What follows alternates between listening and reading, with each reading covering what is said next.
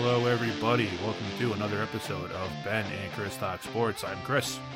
I'm Ben. We're here to bring you our opinions on the news, notes, happenings, random thoughts, stories, and everything else you can imagine from around the sports world. Terrible trades, which means yes, we will talk about Bill O'Brien today. Of course. We will also have our top 10 wide receiver / tight ends that we have seen in our lifetime. Top with some other NFL news and something fun we had in store for you last episode we didn't get around to. MLB trades that almost happened that would have severely impacted the legacy and history of their franchises. But, first off, Ben, let's get into our receiver list. Let's start with their top 10 list today instead of ending with it. How's that sound? That sounds good to me. All right. So you let me go first. You want to do the honors and give your number 10 first? Yeah, I'll start it off. We'll start off with a tight end. Okay. One of the greats, Tony Gonzalez. Ooh. At number 10, huh? At number 10, he is a Hall of Famer, 14-time Pro Bowler, 6-time AP first team, 4-time AP second team. They have a little less value because it is tight end, so it is a little not as hard to get that. But no mistaking, he's great because he is top 10 in all three of the major categories for receivers. 3rd in catches, 6th in yards, and 8th in touchdowns. I think this is where he belongs. I had him as 11th in touchdowns. So we look at different lists. I can double check that, but I'm pretty sure it said 8th, but I could be wrong. Well, I guess that's a spoiler. He's on my list also, but not at number 10. But what else you got on Tony? Are you good? Oh, that's good. That's all I got on him. All right, for me, my number 10, the guy who left us in the game. He's still alive. In the game way too soon. Mr. Calvin Johnson, Megatron. The guy only played 9 years, and every stat across the board. I know we don't manage stats like this. Every stat of his across the board, if you were to multiply it, would be at Jerry Rice level by the time he was done. Less than half the time, less than half the games, he would have definitely outpaced him on yards. Touchdowns, he probably wouldn't have touched him on touchdowns, but receptions, he would have had him also. Again, I know we don't do stats that way. You have to actually accumulate them for them to matter. And the sports world is full of, we're gonna take the average and we're gonna say, you're estimated to have this many. Like every baseball season when Barry Bonds would hit 4 home runs in the first 2 games, it was, he's on pace to hit 500 home runs. I know it's ridiculous. That's not how it's done, but watch this guy play. He was just another level. He was a monster. You couldn't tackle him. You couldn't stop him. He didn't always have Matthew Stafford either. No, he didn't have him early on. And he was still a dominant player. I mean, unfortunately, he left the game. Well, I mean, not too soon when he was ready to leave. So good for him. But what could have been if he played another 5, 6, 7 years? He's only 34 years old right now. He's younger than we are. He could still play. He's younger than we are right now still. And he retired. I mean, he has borderline Hall of Fame numbers. He has almost 12,000 receiving yards in 9 seasons. Almost 750 catches, 83 touchdowns. I mean, the pace this guy was on was just ridiculous. One of the best of all time pace-wise. But what could have been wasn't. But, I mean, it would have been something else to watch this guy play 15 or 16 years. Hey, you think maybe if marijuana was legal during his time, maybe he plays longer, so then he can manage the pain a little bit more. Yeah, for sure. There is the X factor of the Lions because this is the second dominant athlete of the Detroit Lions era that has retired early. Oh, in their prime, so you could. I mean, Calvin Johnson was still in the prime of his career. Barry Sanders had plenty of years left to tack on, but you know what? Sometimes you just walk away. It's fine. I mean, yeah, good for them. Did what they wanted to do, but yeah, man, it would have been something else that we were still watching this guy. Who you got for 9? 9. I have Starvin Marvin Harrison. Oof. He is a Hall of Famer. 8 Pro Bowls, 3 AP first teams, 5 AP second teams. He picked up a Super Bowl ring. He is 5th in catches, 5th in touchdowns, and 9th in yards. He is one of the greatest offenses with one of the best quarterbacks ever to set foot on the field. I mean, obviously the Patriots were able to handle them, but for the most part, most of the league could not keep up with this offense. And Marvin Harrison and obviously Reggie Wayne continued that pattern when Marvin stepped away. But Marvin started it off, and he was at some portions of his career, well, I should say a large portion of his career, he's just a dominant figure that could not be contained by most teams. I would agree, but I'm not going to talk too much about Marvin because of reasons you'll find out in the future. I'm sure I will. Number 9 for me, my first of 2 tight ends on my list, Jason Witten. Wow. I know. I get it. It's not the sexiest name in the world when you come down to the big name, powerhouse receivers. Yep. The guy had the numbers. He's still playing, allegedly, although it's for Vegas, so we'll see what that actually accounts for. 255 games at tight end, 16 seasons, over 1,200 receptions, almost 13,000 yards. Touchdowns weren't really there, but for a tight end, it was respectable with 72. He is 4th on the receiving yards list. Excuse me, the receptions list, not receiving yards list. But for me, the impressive part was the carousel that was for a good part of his career at quarterback for that team. Yeah.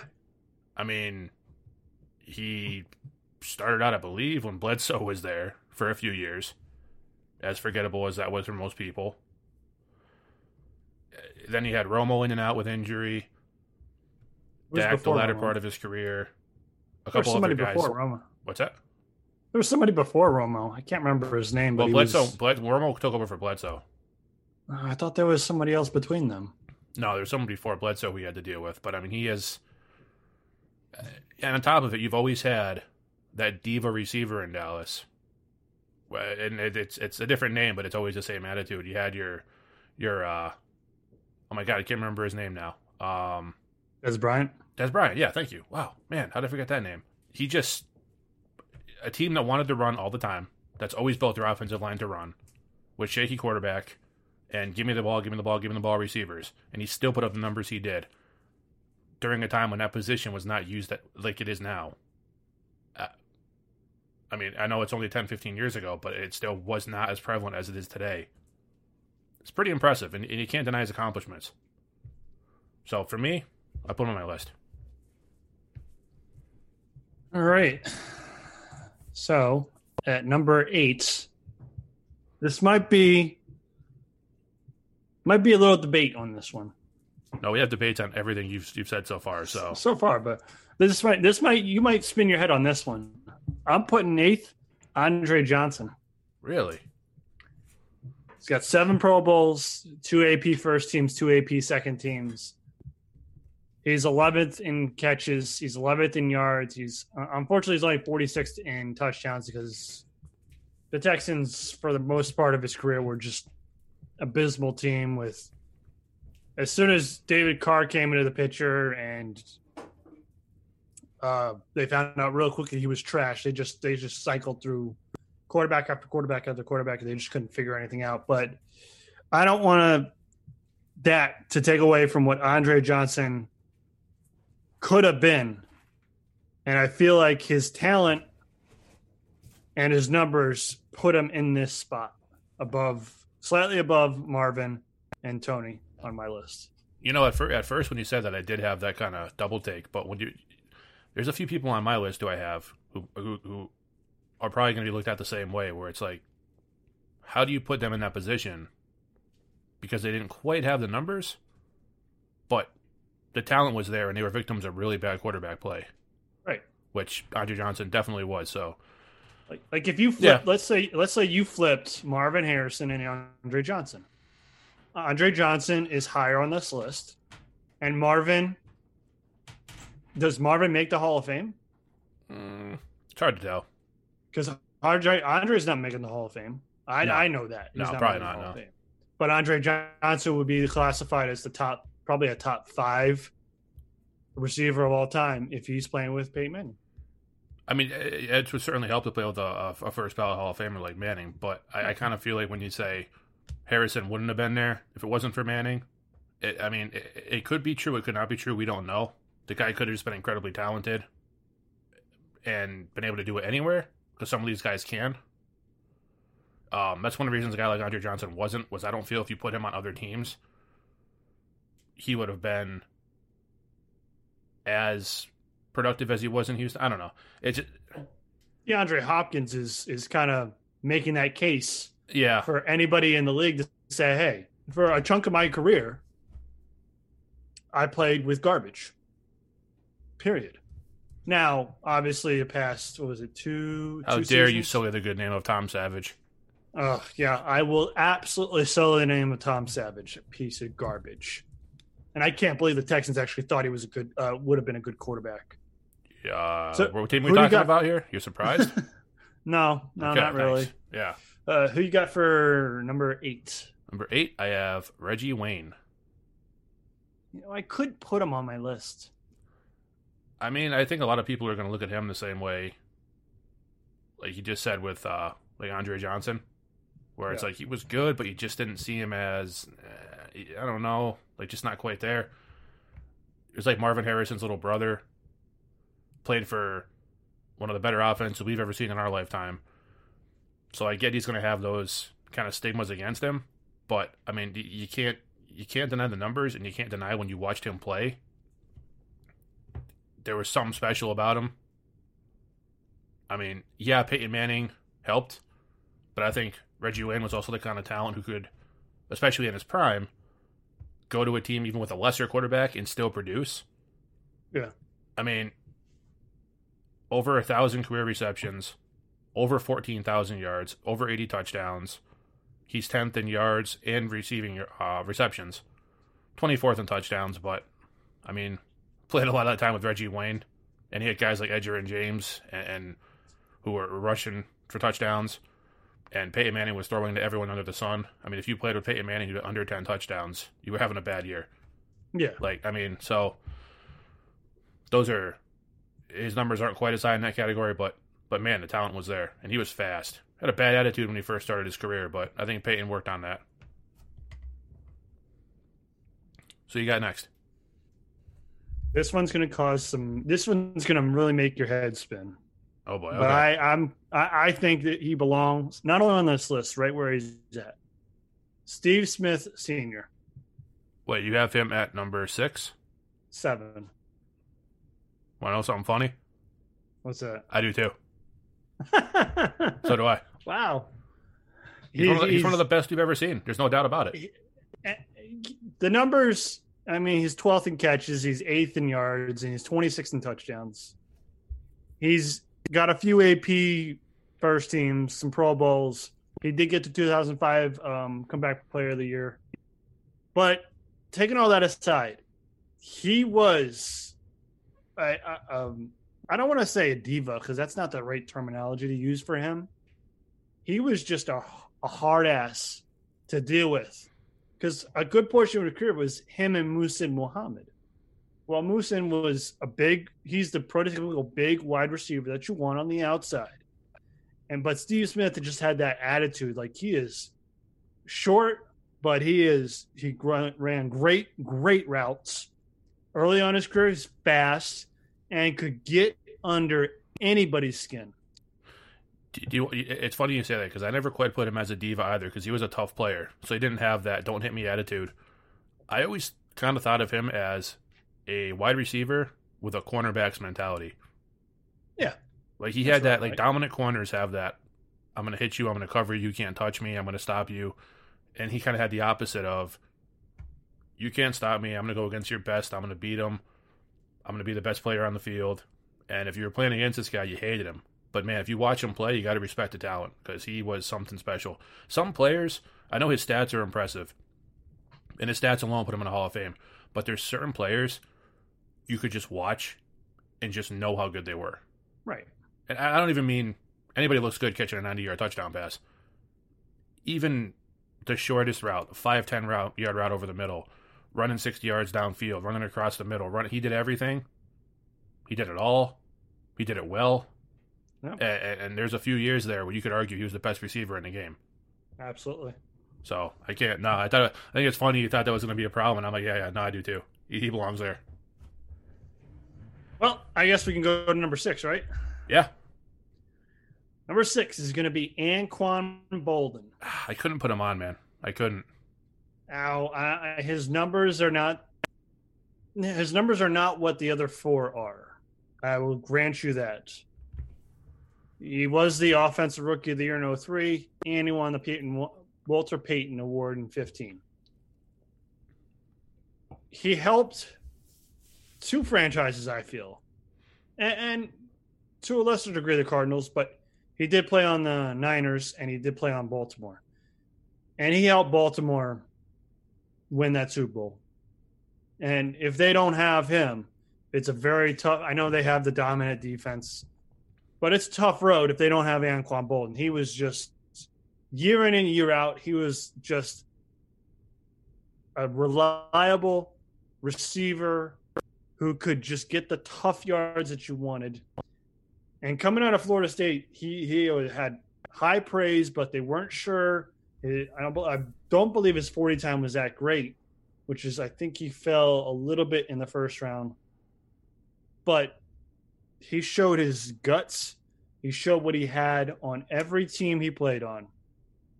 By far. One of the best to play the game. One of the nicest, obviously because he has a Walter Payton Award. Yeah, really good dude. Really good dude, yeah.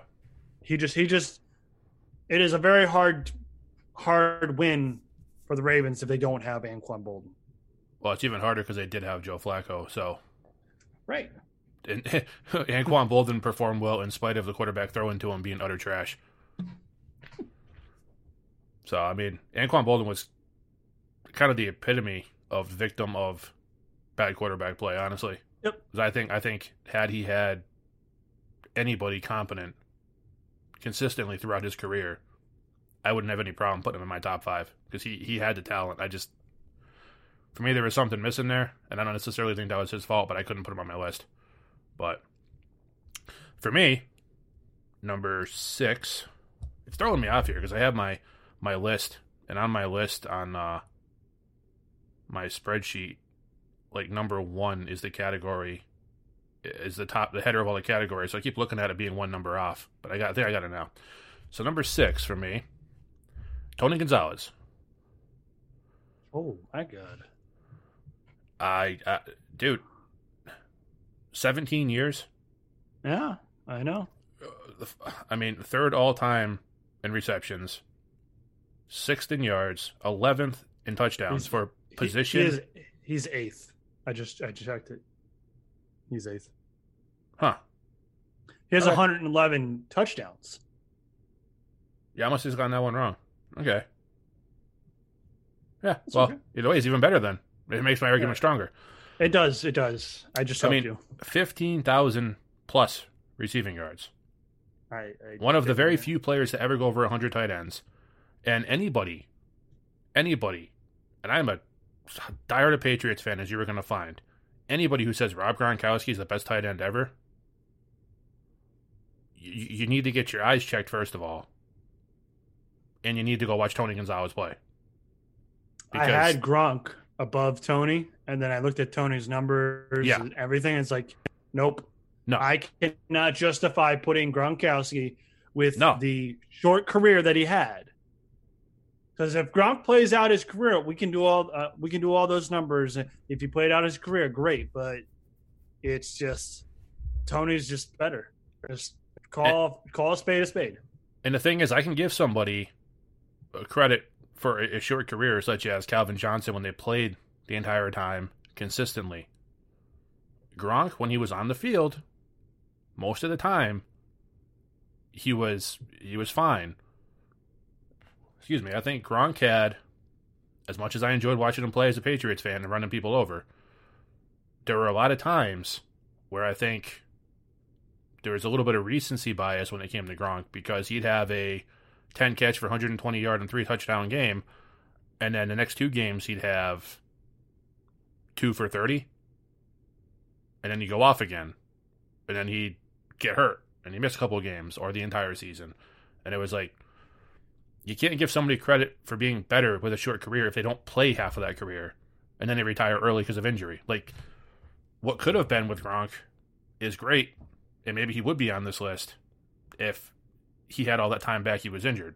But I can't put him on this list in front of guys like Jason Witten and Tony Gonzalez when they actually did it.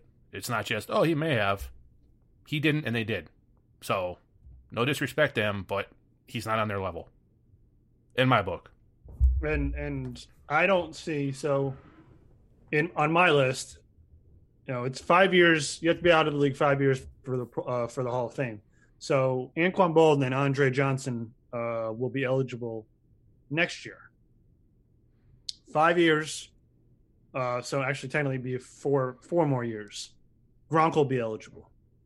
He's not. I would say he's not going to make it, because if you ask somebody right now, sure, but you ask 4 years from now, when it's 5 years away from the playing days, and the numbers are what the numbers are, and we have to concede what the numbers are. Sure, he can be a dominant player as much as we want, but you're going to look at those number of games he missed for injury, and then you're going to look at someone like Tony Gonzalez and say, look, Tony played all these years. I don't remember him having a serious injury, and he did it for two teams. And he did it for 2 teams because he helped the Falcons raise up a little in early Matt Ryan years because of what Tony Gonzalez was able to do. Even all the way to the end of his career, he probably could have played another year, maybe 2, if he really wanted to. Not only that, look how many more tight ends are used more frequently these days. Right. Gronk was great, but he also came in at a time when their tight ends weren't being used a lot. Now it's a little bit of a different game. You have guys like George Kittle and Mark Andrews in Baltimore, who looked like he's a star on the rise. And I can go on, countless others. Travis Kelce. Yeah, we can see what Ingram's going to do in New York. Yeah, Evan Ingram, if he can stay healthy. O.J. Howard can get out of Tampa Bay, or they can start using him. Which I think they may now, honestly. Right, and we know what Jason Witten's going to be when his career comes to an end. I mean, honestly, Chris, could you see Jimmy Graham getting in before Rob? No. I don't think Jimmy Graham's not a Hall of Famer. I'm not saying he is. I'm just saying when you step up, this is why they do 5 years after they're done.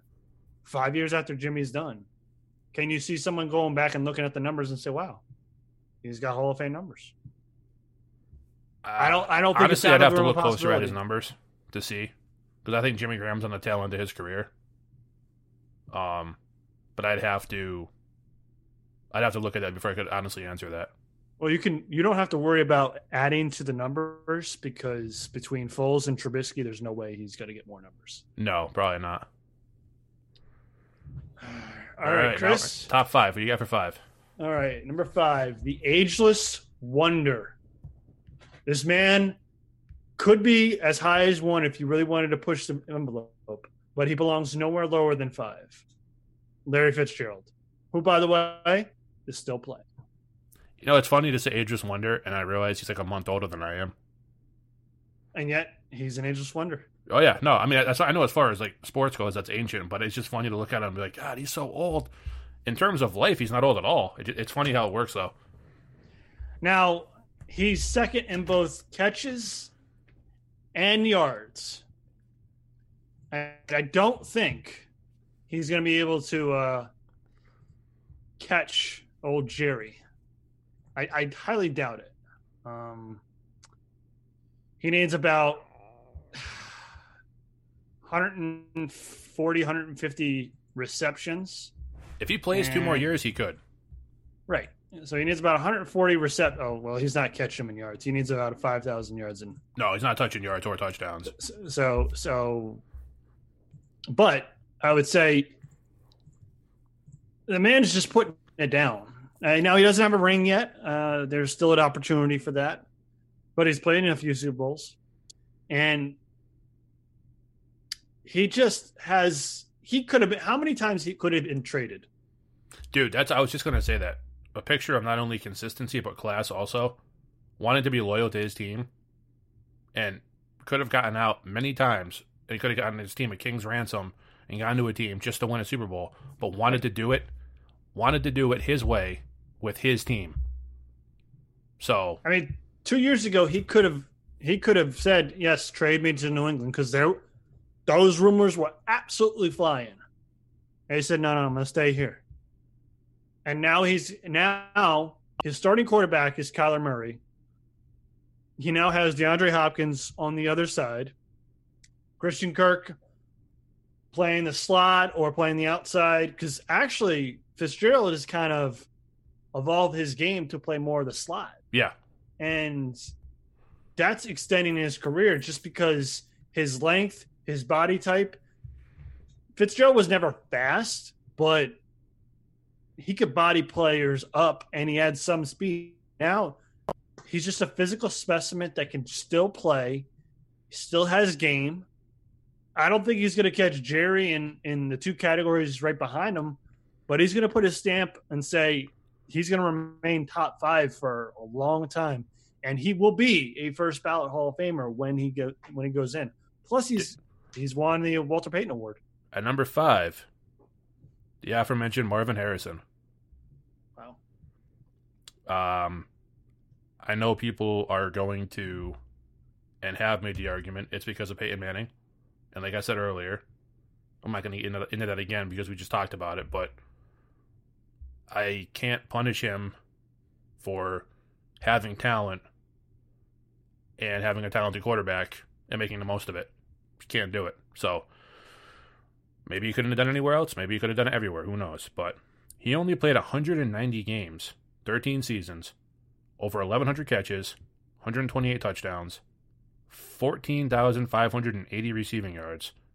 He is ninth in yards, and 5th in both touchdowns and receptions, only playing that short amount of time. That is pretty incredible.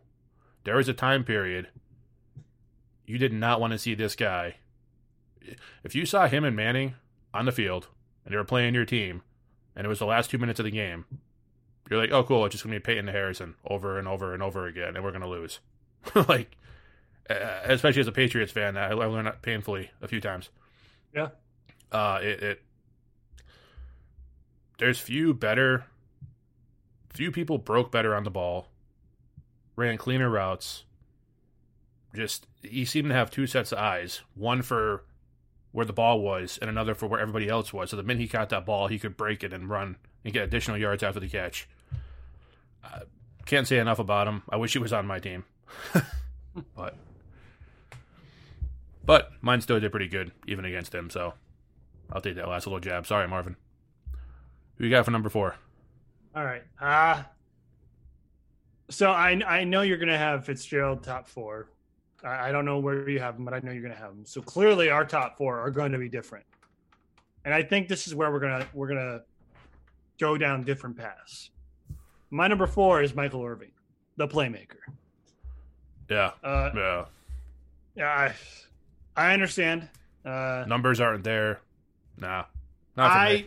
So I have to I take the numbers a little bit with a grain of salt because it is a different era now than with true. some of these other players. Jerry being the exception because we know what Jerry is. Michael didn't play as long as Jerry did because obviously Michael had a shortened career. But he is a Hall of Famer. He had 5 Pro Bowls. 3. He was part of the triplets that won 3 Super Bowls. And in spite of Barry Switzer, they won that last Super Bowl. Because honestly, that's Jimmy's team. That's not Barry Switzer. That's Jimmy's team. Jimmy's team won that 3rd Super Bowl. And then it kind of fell apart after that. But I think if he didn't have all those injuries at the end of his career, Michael would have contested Jerry for the greatest of all time, but he's not there. Wow. I think he would have. I think he would have contested Michael for the Jerry for the greatest of all time. That is. Well, I know the numbers. I understand the numbers there, but I think Michael's talent is clearly evident. I think the reaction you thought it would have to Steve Smith, just copy and paste that in front of Irvin. I think it was just a dynamic player. The numbers aren't, I know they aren't there. You have to remember they have the number one rushing player in all of the history on that team. Yeah. So that's a little bit of a factor. And he would not step down from anybody. And maybe that made him a little bit too much of a diva. And he would be the first iteration of the wide receiver diva. But his talent is just astronomical. And I think the talent on the field and the primetime position, primetime play he had in the playoffs supersede what his numbers are showing. Yeah, we'll have to agree to disagree, but that's how we made our own list. So, I know there's some on my list. You looked at me like I had two heads, so I can't dwell on that too much. But I don't know. All jabs or joking aside, I don't know, man. I never saw it with Irvin. Honestly, yeah, just my personal feeling. That's fair. Number 4, Larry Fitzgerald. I struggled with, like you struggling with 5. I struggled with not putting him at number 2, especially with one of the guys I have in front of him. I never really thought he was at the level he was until I saw the stats, and then I went back and watched some video on him, and I was like, yeah, I got to put him in front of Larry, reluctantly.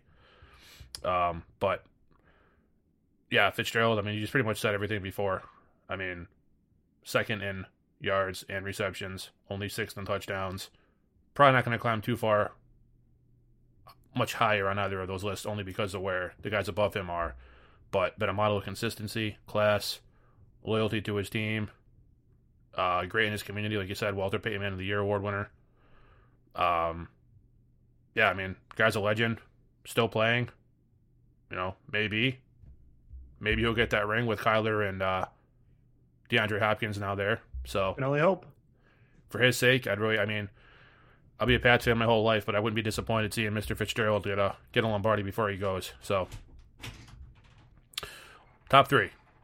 Top 3. Number 3 is going to be Randy Moss. Oof, okay. It's a Hall of Famer, 6-time Pro Bowler, 4-time AP first team, 2007 Comeback Player of the Year, obviously, since, I don't know. He had 23 touchdowns, which is still a single season record. And he was the 1998 Offensive Rookie of the Year. He is surprisingly, he's 15th on the list of catches, but he's 2nd in touchdowns and 4th in yards. And for some of the issues that Randy had, he basically showed you the talent and his ability encapsulated in one season. And that was 2007 with the Patriots. That just tells you his speed, his catching ability, ability to high point the ball whenever he needed to.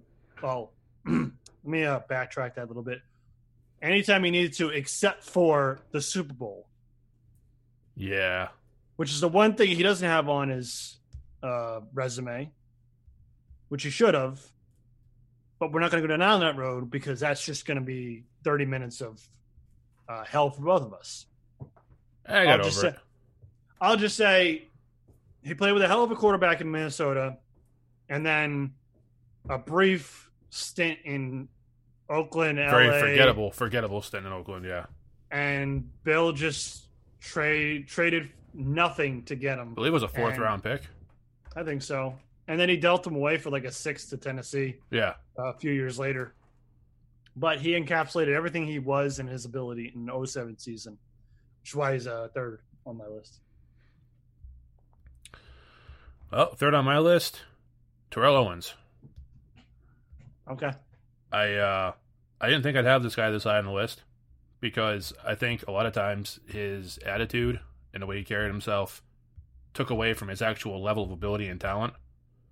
And I never did anything like horrendous. He wasn't like in and out of jail or nothing, but he was always so boisterous and just you just wanted to tell him just to stop talking for 5 minutes. It would have been nice sometimes. He would just go and go and go and go, but he also went and went and went and went on the field. And his play would back up his talk. And I gained a lot more respect for him after that Super Bowl against the Patriots when he still had a fracture in his leg. And he damn near, despite Donovan McNabb not being able to handle the pressure, he damn near helped the Eagles win that game. As a Patriots fan, I'm glad he didn't, but I can also respect the talent and ability. And I mean, the numbers, Owens, much like the number 2 guy on my list, were almost a victim of being too good because they would have had more receptions, but half the time their catches ended up in the end zone.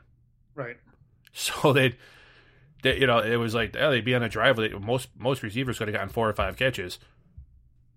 But like Moss would catch a bomb in the corner of the end zone with one hand. Or Owens would get it and shake off 3 tacklers and run for it. And it's like these guys could have easily probably had a couple hundred more catches each if they weren't so damn efficient at scoring when they got the ball. That and the offense they played in. I mean, we know what number 1 is. Bill Walsh was the innovator of the West Coast offense, and a lot of that is short passes, intermediate passes. So obviously, that's why number 1 has and not only does he have as many catches as he does, he is far and away above anybody else. Like we mentioned, Larry Fitzgerald is number 2.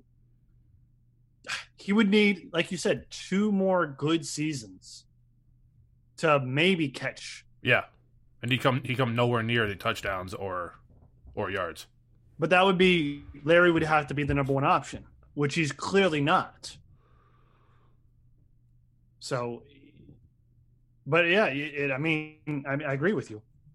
And not to jump the gun, but obviously number 2 is Terrell Owens.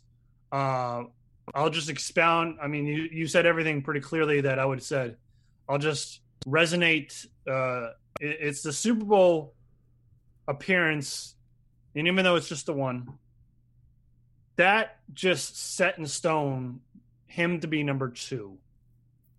Because if Randy did what Terrell did in the Super Bowl, Randy's number 2. Randy has a Super Bowl ring, and the Patriots have an undefeated season. That's the difference between those. Yes, that is true. And as much as Terrell tried his hardest, and he played one of the best games you could ever see. Go back and look at it if you want to. You watch what Terrell did in that game. If Donovan even had a little bit more of guts in him to not throw up, literally and figuratively. Oh, he showed his guts on about the 40-yard line. But unfortunately for him, he just didn't have enough in the tank. But Terrell coming off the fractured leg, it's phenomenal what he did to get there. And Freddie Mitchell had nothing to do with it. No, Gator Arms had nothing to do with it. Yeah, I was such an idiot. But his hands are so great. Yeah, 17 catches in a season, and he's losing his mind over himself. All right, well, Chris, I'm going to let you have, since we said the same at number 7, and I took that one over, I will acquiesce to you. Who is the number 1 wide receiver? Well, I'm gonna give my number 2 first. Oh, I'm sorry. Which no, it's pretty obvious. It's Randy Moss. I mean, that's. Yeah. I think I actually said it inadvertently when I was reading off Terrell Owens. I'm not gonna go nuts repeating what you just said, but it was really hard to decide between Moss and Owens. I mean, literally could barely get closer if they tried, stat-wise, across the board. Owens. It came down to the one game for me. Yeah. That was all it was for me. Owens played one more. He's listed as playing 15 seasons. Tomas is 14. He actually only has one more game played though. He has, I think, about 80 more catches, 3 fewer touchdowns, about 600 more yards. They really couldn't get closer. When and I know when the Patriots played the Cowboys, that when T.O. was on Dallas, and obviously Moss was on New England, they had that little rivalry where they're like, "Oh, the 81, you're the other 81," and it kind of had a little rivalry back and forth. It seemed like it was good natured, but so I mean, it's fun to see two guys who played at that level during the same time period come out with stats that are so similar. For me, it was Moss over Owens because I do think there were times where Owens was a detriment to his team on the field. And not that Moss wasn't, I just don't think it was to that extent. Where Moss would have a bad attitude, and then you go out and catch an 80-yard bomb just to show you he was the best. Right. And Owens would kind of pout a little bit here and there. It really came down to that very simple. I could have flipped a coin, honestly. It was really too close, but to take you up on your offer, I mean, it's not that hard. No, number one, I think for both of us, is pretty obvious. It's Jerry Rice. It's old Stickum himself, Jerry Rice. The numbers are just numbers are ridiculous. 303 games played. A lot of quarterbacks don't have those numbers. No, and you're talking about a guy who gets hit as much as that, and a position as physical as that. I don't care. I made the Stickum joke, which he's admitted to using, so it's not me talking trash. He said he did it. Right. And I don't know. Maybe he was kidding. Whatever. It doesn't matter. Read off his list of accomplishments. I mean, we could do an entire podcast just on that. I think it's interesting if you look at all the players. I don't have your list, but a lot of them are the same. Other than comeback player of the year and offensive rookie of the year, which you have in a couple places, and obviously the Walter Payton Man of the Year, nobody else has any other offseason awards except for Jerry, and he's got 2 player of the years and the MVP in 87. Like, nobody else has that except for Jerry, which I think it just puts a stamp on him not only being number one, but staying number one. Unless, of course, you're some kid who started watching after Jerry retired, and then you go by our standards of when you watched him, what the players, your top 10 of who you watched. Don't even come at me with this Odell Beckham Jr. trash. Yeah, no, that would never happen. But that's my point. Is on any list, he's number one, and that's it. Yeah, and people can sit here and say, "Oh, Super Bowls aren't the only thing that matters." First of all, that's something losers say. Correct. Second of all, for me, the score, the other 9 people on my list, Jerry Rice is beating them 3-2 with Super Bowls combined. Jerry has 3. The other 9 players have 2 combined. Marvin Harrison and Reggie Wayne each have 1 with Indy. Besides that, nobody on my list has a ring. He has 3. So I got Michael, so I guess mine's different. But yeah, it's a little bit of different balance, but I mean that just goes to show you, like, you can be really, really good and not have that. Right. But if you have all those numbers and you're winning championships, you can't. I don't. If you watch Jerry Rice play and you don't say he's the best ever, then you're probably a Raiders fan. Or actually, no, because he played for the Raiders too. But I know they're rivals, San Fran and the Raiders. But I mean, you have some kind of bias towards him clearly if you can't say he's the best ever. Kind of like Brady with quarterback. It's like, okay, right, you can say he's not, but regular season, postseason, all the numbers are there. Like, come on, like, put down your bias for a minute and just look objectively at the numbers. But yeah, he's number one for me. And you can't really right now. If you look at the players that are playing right now, Nuke Hopkins and Michael Thomas were the only ones that you could even project as a possibility to be in the conversation about approaching number one, but they haven't yet garnered a Super Bowl ring, and both of them are 5+ years in the league, right? I believe so. So also, Julio Jones on line 1. Oh, My apologies. And Julio Jones. But Julio's a little bit more. He's a little older, yeah, but A little bit, not much, a little bit older. So the three of them, the numbers may come close at some point, but will they acquire the awards? Now, obviously, Michael Thomas does have an Offensive Player of the Year award, but will he get any of the Super Bowls? He doesn't have the Super Bowl with the Saints. That was before his time, if I'm not mistaken. Yes. yeah. So, I believe they won in 09 or 2010, something like that. and he was probably a year or two later that he Yeah, came I think in. so. Or no, probably more than that. So unless one of those three gets on their horse, now obviously we know Julio, unless he gets traded, that's not going to happen. Yeah, that team's going to be bad for a while. The one exception I would be intrigued in seeing what happens is DeAndre Hopkins. If Kyler Murray stays healthy and they can protect them, that'll be a fun watch.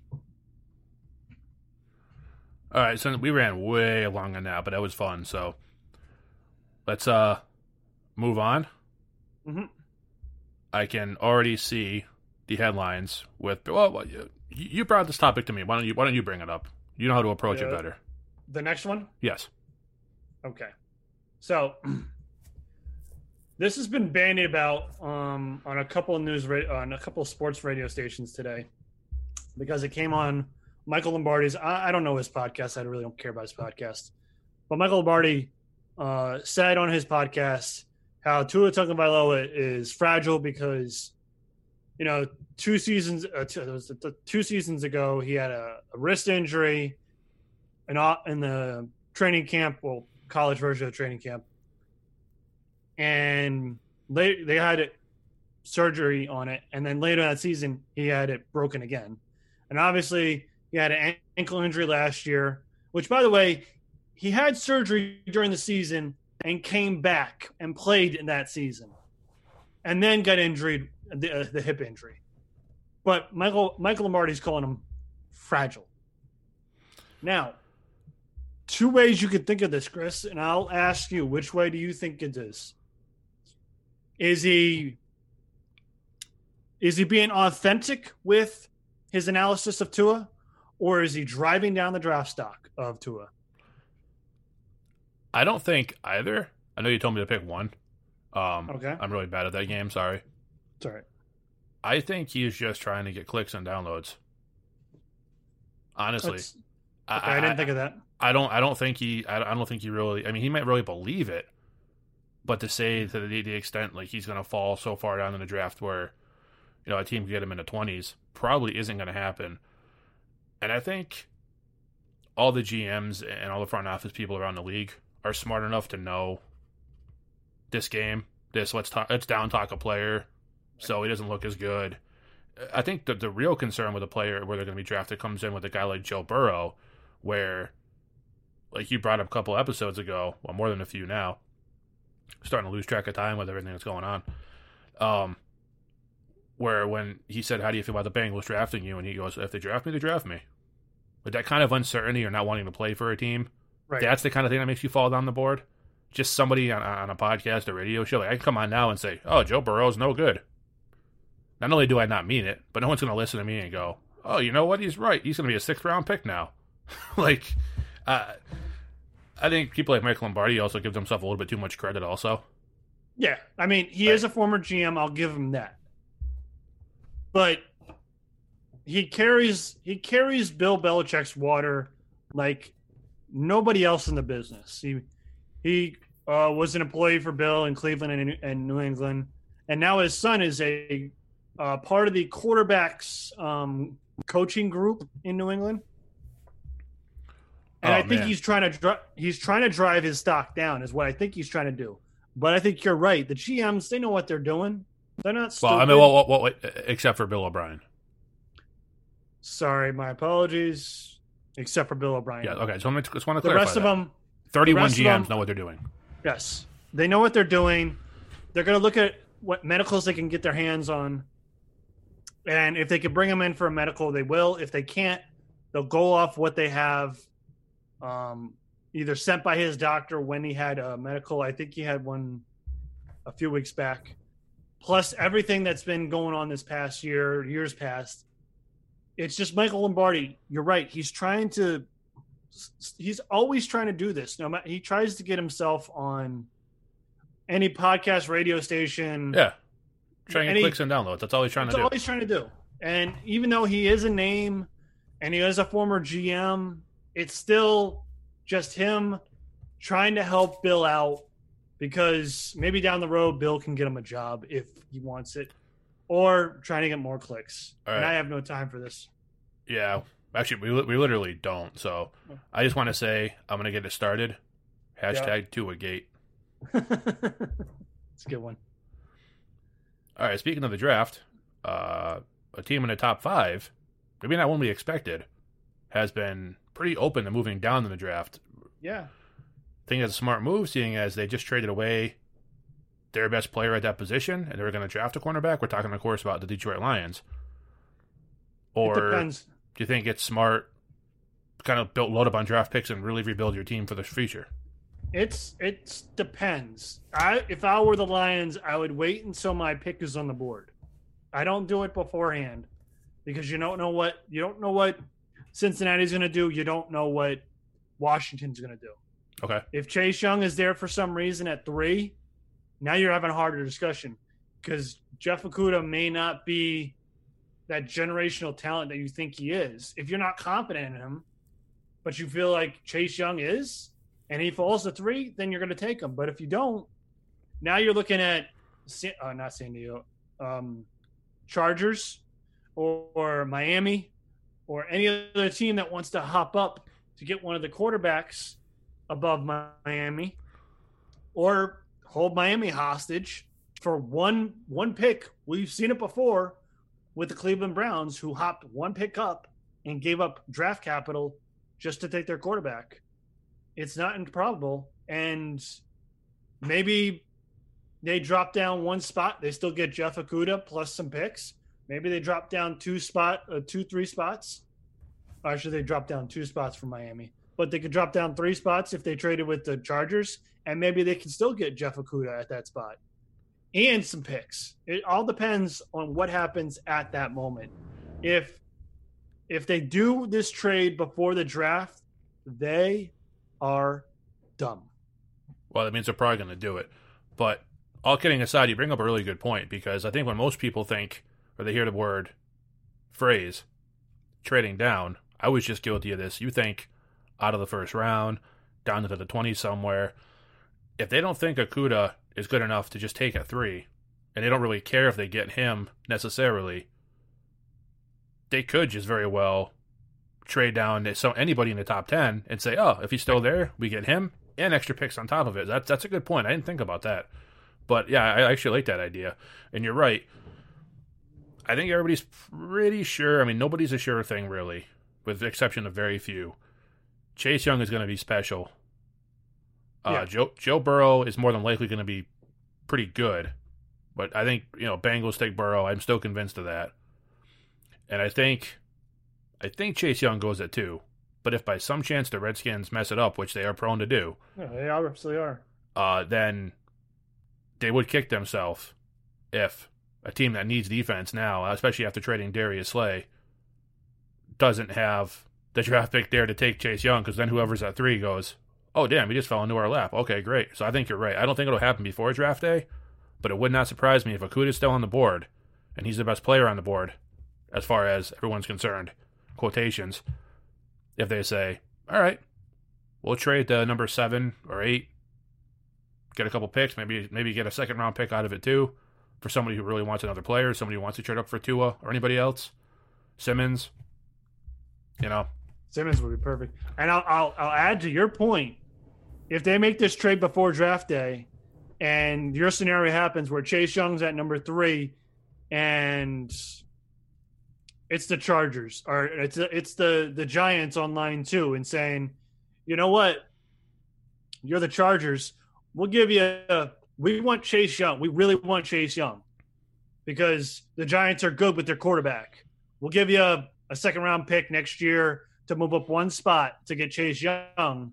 And now the Chargers, who may have surrendered a second-round pick to move up 2 spots, maybe it's a second-round pick, to the Lions, now can gain back a second round pick just to move down one spot, still get their quarterback, and all Detroit had to do was wait till draft day. This is why it's a nice talking point right now. This is not going to happen before draft day. I don't think so. I'd be really, really dumb for them to do that. And honestly, the three teams at number 1, 2, and 3 are pretty dumb where they could pull something stupid like that. Oh, no argument here. All right, moving on. We had a trade today. Yep, a flash trade. You're never going to guess. Before we started. You're never going to guess who all of a sudden pulled a surprise trade. And at its surface, you can go, oh, he got a good player. But when you really break it down, he made a pretty crappy move. And who are we talking about, Ben? Oh, we're talking about Brandin Cooks going from the Las Vegas LA Rams, my apologies, to the Houston Texans. And Bill O'Brien. Yeah, for what seems like it's not exact compensation that they got for DeAndre Hopkins, but it's not far off. And I would, if we did it, let's say if we did a top 20 list for receivers right now in the league, is Brandin Cooks on the top 20? I'd say yeah. But where is he slotted? Is he in 15 to 20? He's not in the top 10. I would say he'd probably be... Well, we actually did a top 10, so he wasn't in our top 10. Right. I'd say he's probably, for me, in the 15 to 20 range somewhere. And DeAndre Hopkins? It's top 3. Right. I think the compensation is scarily similar. Yet someone like Stephon Diggs, who is talented, say he's a top 10 player. I think we both put him a top 10 player. Went for greater compensation than DeAndre Hopkins. This tells you what a fool Bill O'Brien is. Well, okay, so you trade DeAndre Hopkins. You can argue the best receiver in the game, and I think before last season, I would have said the best receiver in the game. I think Hopkins, for me, Hopkins, Julio, and of course Michael Thomas is number 1. I know I'm forgetting somebody too, but I'd still put him top 3, no doubt. And you trade Hopkins and a second round pick, mind you, to Arizona for David Johnson, who I love David Johnson. I hope he can turn it around. I have no faith in Bill O'Brien. He's just going to finish off what Arizona started with that bad offense. And poor David Johnson's career is going to be a what could have been. But then you turn around and you trade that 2 pick for a receiver, and people can go, oh, well, he needed a receiver. Now he traded Hopkins. So now they have Cooks. Okay, but like you said, when you look at their compensation and their contract, the ability level between Brandin Cooks and DeAndre Hopkins is so vast that few $1 million in monopoly money, by the way, because it's a sport, so it's all monopoly money, right. That few $1 million difference in their salary does not justify the distance in their talent level. You traded a blue-chip, premier, number 1 stud receiver who could, with the right coaching, lead your team to a championship for a really good player, essentially. I mean, I know we didn't trade directly Hopkins for Cooks, but when you add the draft picks in, that's how this broke down. Another Bill O'Brien fumble. And you took your wide receiver core, right, Chris? And you had your clear number 1, like clear number 1. And then you had a number 2 in William Fuller, who we don't know what he is because he can't stay on the field. And then Kenny Stills, who had a nice productive season, but he belongs as a number 3. You know, with William Fuller on the field, it's a nice offense with Stills as number 3, not as number 2. Now you're going to this season, if it happens, with your number 1 being either Brandin Cooks, who is a smaller frame, speedy receiver, so if he loses any speed, he's not as productive, and he does have some injury concern. Your number 1, I guess, also is William Fuller, who has injury concerns up and down the ladder. Your number 3, because I don't think you have a number 2, to be honest with you. Number 3 is a tie between Randall Cobb, who is on the wrong side of 30, and Kenny Stills, who is a number 3, but you need a true number 1 to make him effective. Dude, there's a chance, I don't even mean this to be funny, that David Johnson is the best receiver on the Texans right now. It's possible. And this is why all these moves, because Randall Cobb signed a 3-year deal. 3 years, $27 million. You got him for 327. You got Cooks for, I think it was 4, and we did the numbers before. It was like 45 or 50 or something like that. Plus whatever William Fuller is going to get for his 5th-year option if they pick it up on top of his contract this year. And then Kenny Stills is, I don't know, he's not worth it to be a number 2. You're Deshaun Watson. What are you doing? Trying to get out of there as soon as you can. Absolutely. That's why the rumors are out there. That's why Bovada came out with those numbers for 2021 for him to be in New England. I don't think it's a stretch. Can Bill Belichick compile the draft picks he needs? And because he is going to have a healthy amount of salary cap after this year. Because Tom Brady's dead cap, what was it, 13 to 15, somewhere around there? Yeah, that is 13 and a half. That goes back into the salary cap after the end of the season. Yeah, now you can give him his contract he wants. Just do a trade in the understanding you're going to sign a whatever. If you have to make him the richest quarterback there is, then you do that because Bill Belichick will protect and put him in a position to succeed. Yeah, he's not going to bring somebody in and then not know how to use him like Bill O'Brien did. And then Bill O'Brien will lose his job after he makes the trade. Bill O'Brien can go see what Joe Flacco's doing and try to sign him to a $100 million contract because I think Bill O'Brien's just really, really bored with nothing to do right now. So they have to take the GM role away from him right now because he's going to have nobody left on that team by the time the season starts. Very true. All right, we could go on Bill O'Brien and how dumb he is all night, and we actually have before. So, Chris, it'll come up again. That could honestly be an episodic segment, to be honest with you. Just Antonio what did Bill O'Brien Brown do today? Yeah, Antonio Brown, Bill O'Brien. It'll always happen. All right, on to something a little more lighthearted.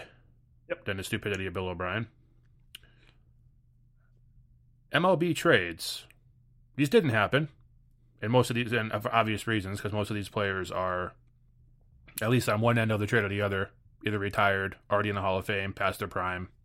But, saw a list the other day, I was looking around, of, trades that could have happened that didn't, that would have definitely shaped their franchise's future and potentially legacy in general. So we picked 3 of them off the list that we thought were kind of fun. And we're going to give our feedback on those and how things could have been different. Not going to go long form on these, but that'll be kind of a fun thing to do during a time when sports are kind of slow, to say the least. Why, you're not interested in watching horse on ESPN? I'd be more interested in watching actual horses on ESPN than horse. Okay, fair. Although I got to say, though, I mean, some of these things like the Madden simulation and stuff, people are ripping on it. But, I mean, a lot of this stuff's going to charity to help people. Yeah. I mean, it might you look at it and go, you're actually commentating over a Madden game. Dude, whatever. If it's going to give people an avenue to not be so stressed out, to enjoy something for a few minutes, to, that's why we've been going along on these podcasts, too. Like, normally we try to keep it to an hour. We've been going about an hour, 20, hour and a half, because if people are going to listen to us and it's going to be something they can do to take their mind off what's going on, hey, man, we're all for it. So, man, it's not all for me. It's not all for me, but if somebody's enjoying it, then go for it. Speaking of charity, Chris, one of these trades would have been straight up charity. I think, quite frankly, looking at all of them, it would have been. I'm leaning towards one. Okay. So, go ahead. I'm looking at I'll read all 3 of them, and I'll tell you which one I think is the most charitable one. We have the rumor of Rivera it was Detroit, right? Mariano Rivera to Detroit. To Detroit for David Wells. And this Justin Verlander. Yeah. Go ahead. Good. No, good. Justin Verlander and Curtis Granderson to Miami for Dontrelle Willis. Miguel Cabrera to St. Louis for Jaime Garcia and Colby Rasmus. It's the third one. That would have been crazy movement for the Cardinals to give up. At the time, those were high prospects. Oh, yeah. So you can imagine. Cabrera was just like, oh, he looked good, but you weren't really sure what you had. And this is twofold what I think would have happened. I don't know the date that this would have happened. Miggy comes to it's probably I'm pretty sure it would have been a young Miggy Cabrera. Oh yeah, that was still when he was with Miami.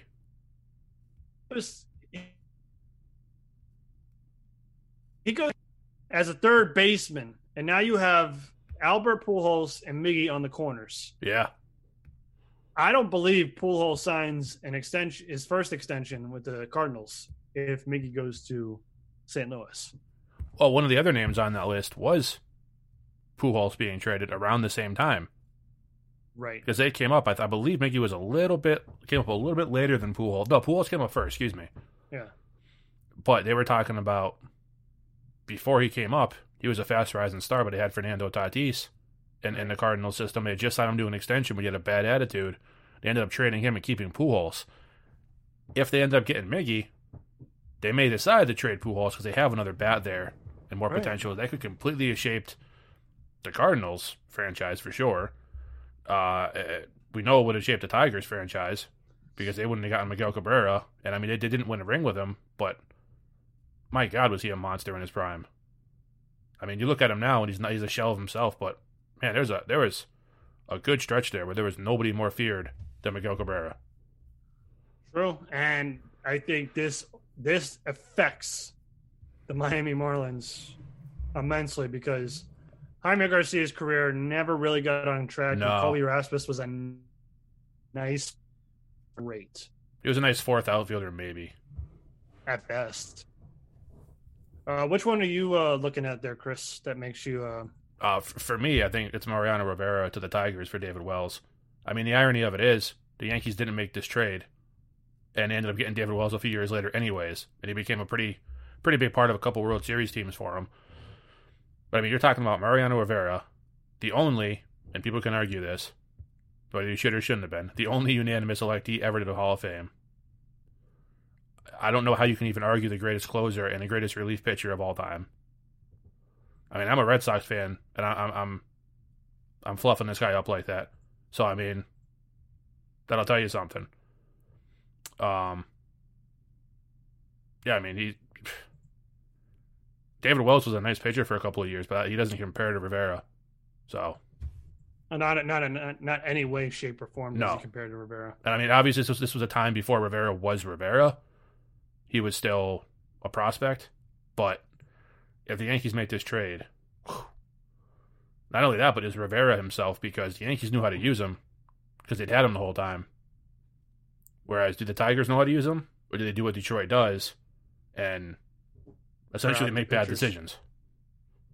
Because that would have been, I want to say, a good portion of the time that would have been Jim Leland as the manager, right? Yeah. Yep. Very old school, very stubborn. Yeah. He would have made Rivera not throw that cutter so much. Wouldn't have let him be himself. Right. And it would not have been good for Mo. It's interesting though that these trades potentially could have happened, but never did happen. That Wells ended up on the Yankees, and then eventually Dontrelle Willis, and for that matter, Miguel Cabrera, end up on the Detroit Tigers. Yeah, you're right. Yeah, I mean, look at that. Yeah. And I don't remember what went to Miami for Dontrelle and Miggy. It would have been a pretty good package that never really panned out, but you just never know. That Verlander Granderson to Miami, and if they didn't trade Miggy, that makes that team. I mean, we know Miami for a good portion of the time, they raise a team up and then just absolutely tear it down. Yeah, they win a World Series and then tear it down. Yeah. But, I mean, you look at it, Miggy, Verlander, Granderson, there could have been a nice couple year, at least 2-3 year run if they all slotted together at a good time to make some hay. But then eventually they just made a run in Detroit. But then, of course, they could never put it over the edge because they couldn't compile a bullpen. And they couldn't re-sign anybody. They had guys like Max Scherzer they had to let go because they couldn't afford to sign them. Right. They just pumped too much money in the wrong spots. And then, yeah, because around the time Scherzer left, they signed Cabrera to a massive extension, and they couldn't afford Scherzer. Cabrera's a shell of himself now, and Scherzer is still a Cy Young candidate. So don't always know how things are going to turn out. And if you rely on Francisco Rodriguez, aging relief pitcher, to be your closer, it didn't really work out, did it? Man, his slider was nasty when he was younger, though. Oh, it was. But unfortunately, he hung it too many times, and David cranked one of them, I believe. Yeah, more than one over the course of the career. But I'm good. You all set? Yeah, I'm all set. All right, that's gonna wrap it up for us. We always look forward to hearing all of your opinions and thoughts on any of our topics. And Ben, where can they do that? They can hit us up on Facebook. That's Ben and Chris Talk Football. And then they can hit us up on Twitter. Chris, you're going to have to remind me just one more time. I can't remember it yet. BCTS Pod, at BCTS Pod, and that's Ben and Chris Talk Sports. And also, I have an update on the Facebook name change. Okay. Apparently, as of the 15th of this month, we'll be able to do it. For whatever reason, it was held up. I don't know why. They said, I went in to check if Ben and I had the rights as page administrators, and we do, but apparently they took that as we were renewing it or we were changing something. So because it was said to be changed, now it has to be held for so long before it can be changed. So we're going to be on that as soon as we can. Everything else should be up to date though, but that's hopefully doesn't throw anybody off thinking it's sports when it's actually football listed on the page. I'm pretty sure people can figure it out, but yep. For the sake of consistency, we'd like it to say the right thing. But it will as soon as we possibly can, but we're aware of it. We're going to take care of it. Again, that's going to do it for us. Thank you so much for listening. For Ben, I am Chris. Please stay safe, stay healthy. We will see you right back here Tuesday morning. Thank you.